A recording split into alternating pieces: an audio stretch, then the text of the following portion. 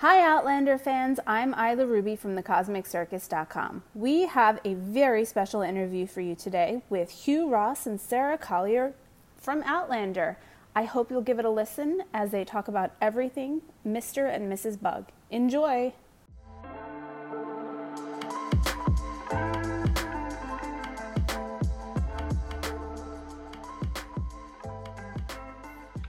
So I'm so happy you guys are here and happy to talk to you.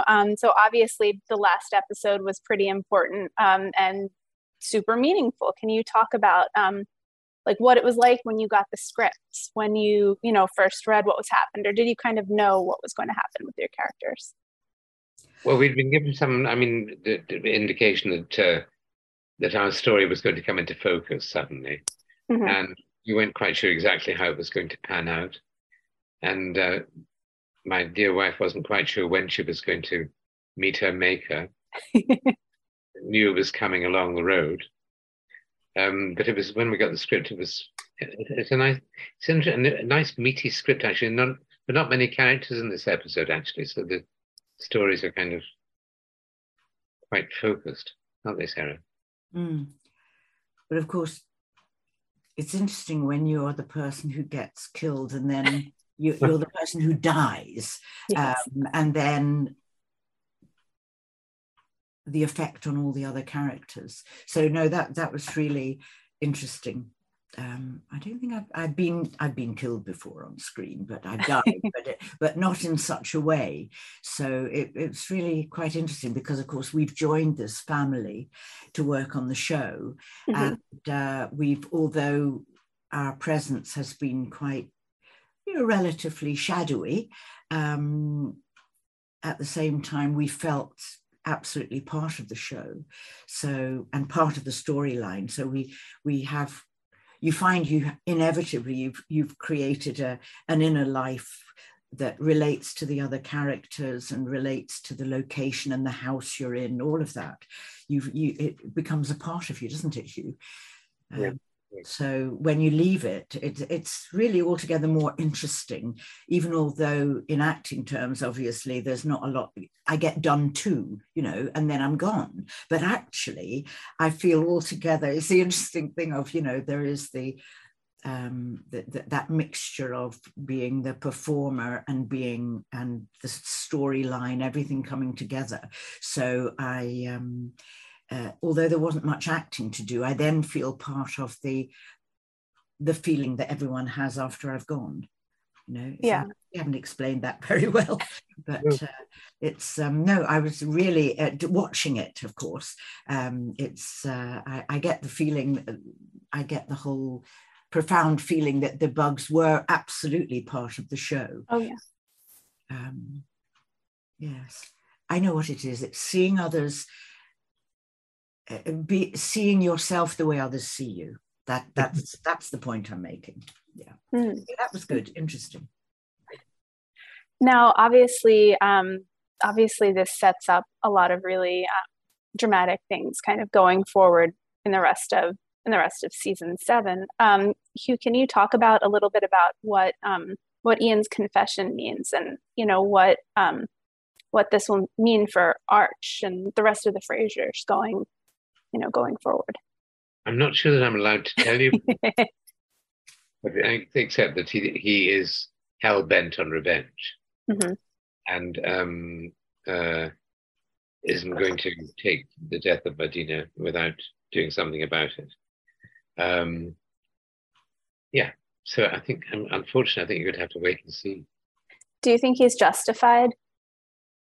When I think, the most important thing in his life has been he's been robbed of it, of the woman and that's why his vengeance is to make Ian suffer the same kind of loss.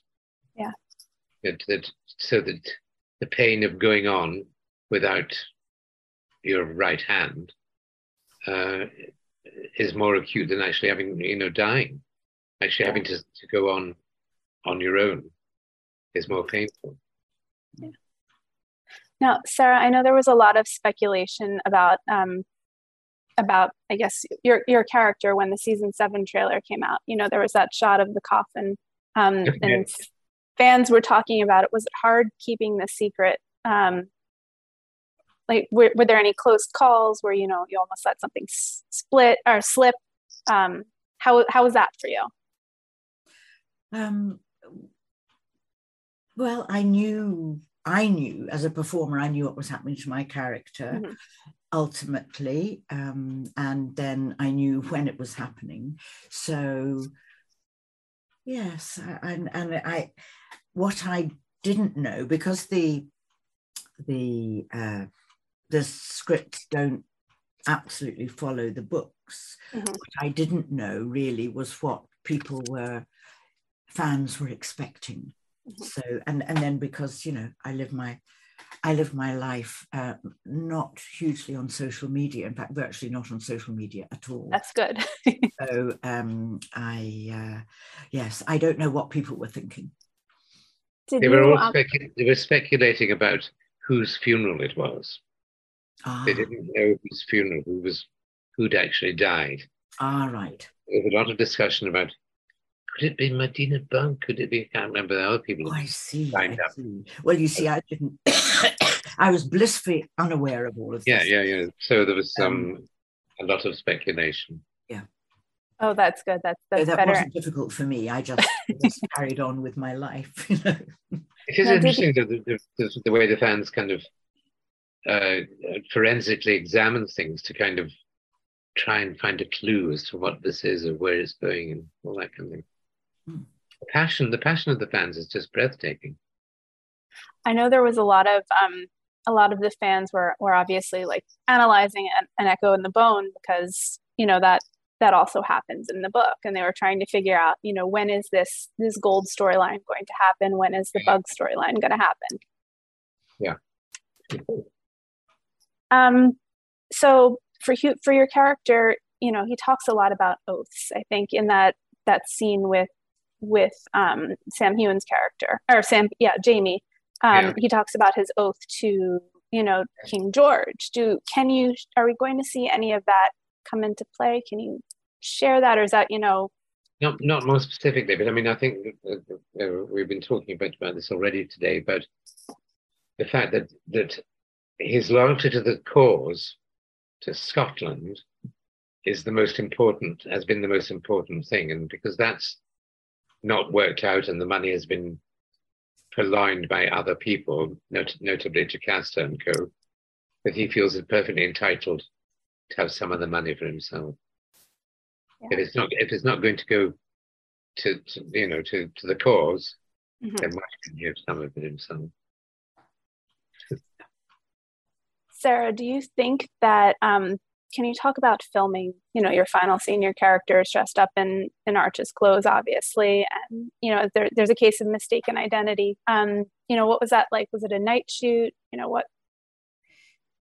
In my memory, it was pretty dark at the time. And I did have a stunt double for the fall.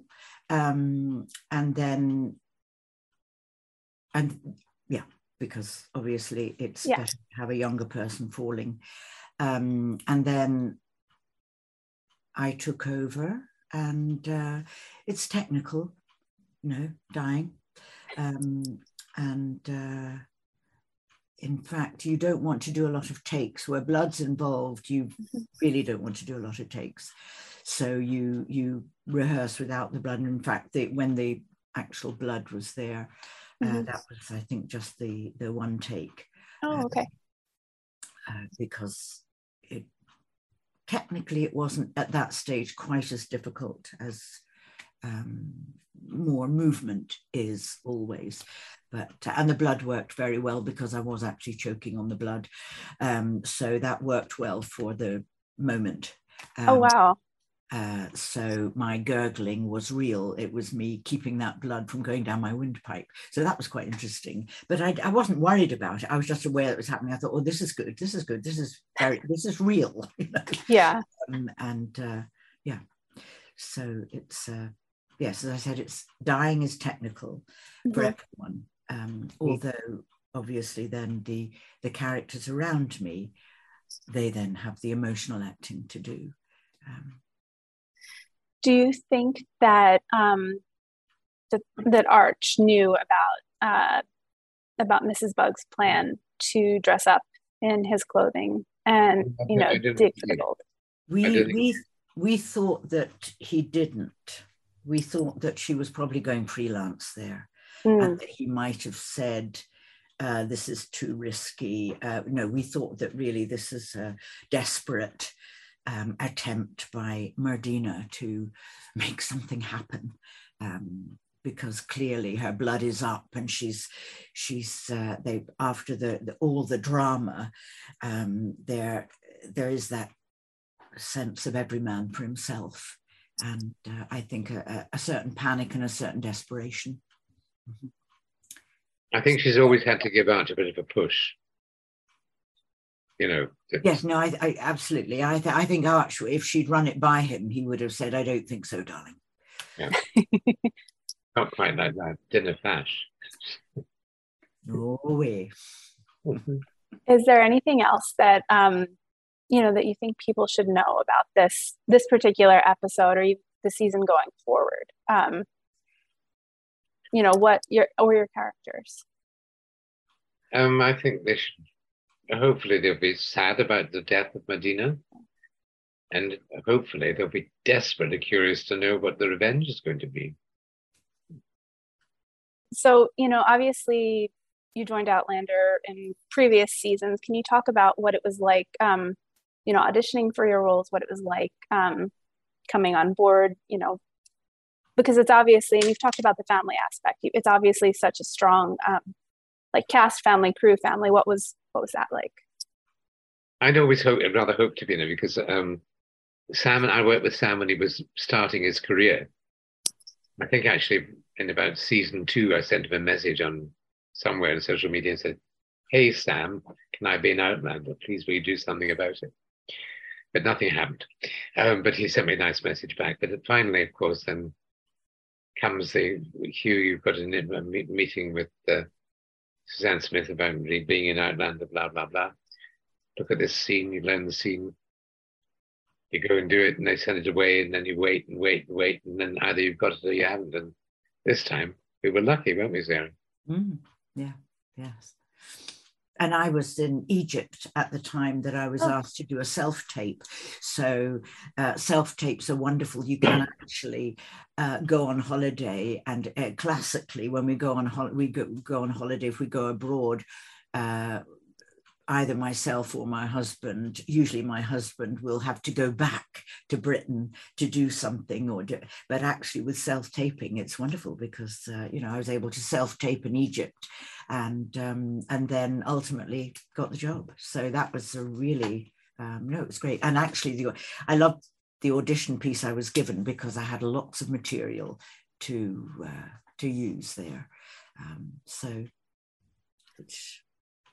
Are there any favorite moments that you've filmed so far, or that you filmed over the course of being on the show?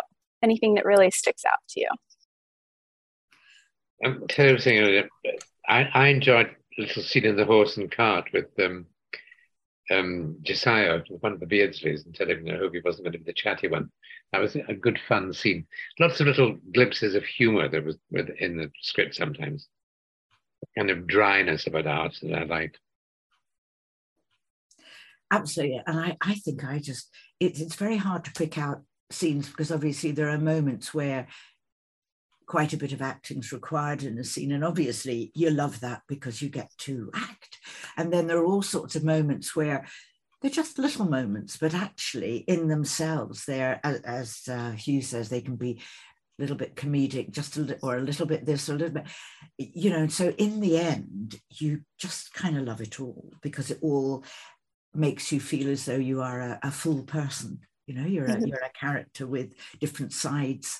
So it's enjoyable being a small little person, a small part of a bigger scene in its way, as having the main acting to do in the scene. It's just a different aspect, wouldn't you say, Hugh? Absolutely, yes. Absolutely. Now, Sarah, you've talked about you've died on screen before. Can you talk about how how this, dying on screen as Merdina was maybe different than dying on screen otherwise. Like you've talked about it being technical. Is there anything that that was unique, I guess? I suppose this was emotional partly because it was accidental. So even although, sorry about that. Yes, it was just sad, really sad for the character. And having spent time with the character over 3 series, I feel sad for the character as well. It's that you find that you've invested emotionally in your character, and yes, and then I'm interested in what the other characters feel about me after I'm gone, and so no, that's been the revelation. All the, it's not just a dying and then a zipped up in a body bag. It's actually someone in the community who's gone, someone in the family who's gone, and how this affects everybody. So it's been a very particular experience of dying, yes, and altogether richer than, and I look at the script and then you think, oh yes, I die, I know that would be technical, and well, that's it. But actually, in the event, the whole thing felt like a richer experience than just dying. I think it, just Outlander in general, is very, very emotional, and you feel very connected and deeply, connected to the characters. And I think in particular with Mrs. Bug, I think Ian summed it up, very well. He had grown up with her essentially, he had been very close with her, and just, you can really feel that character's loss.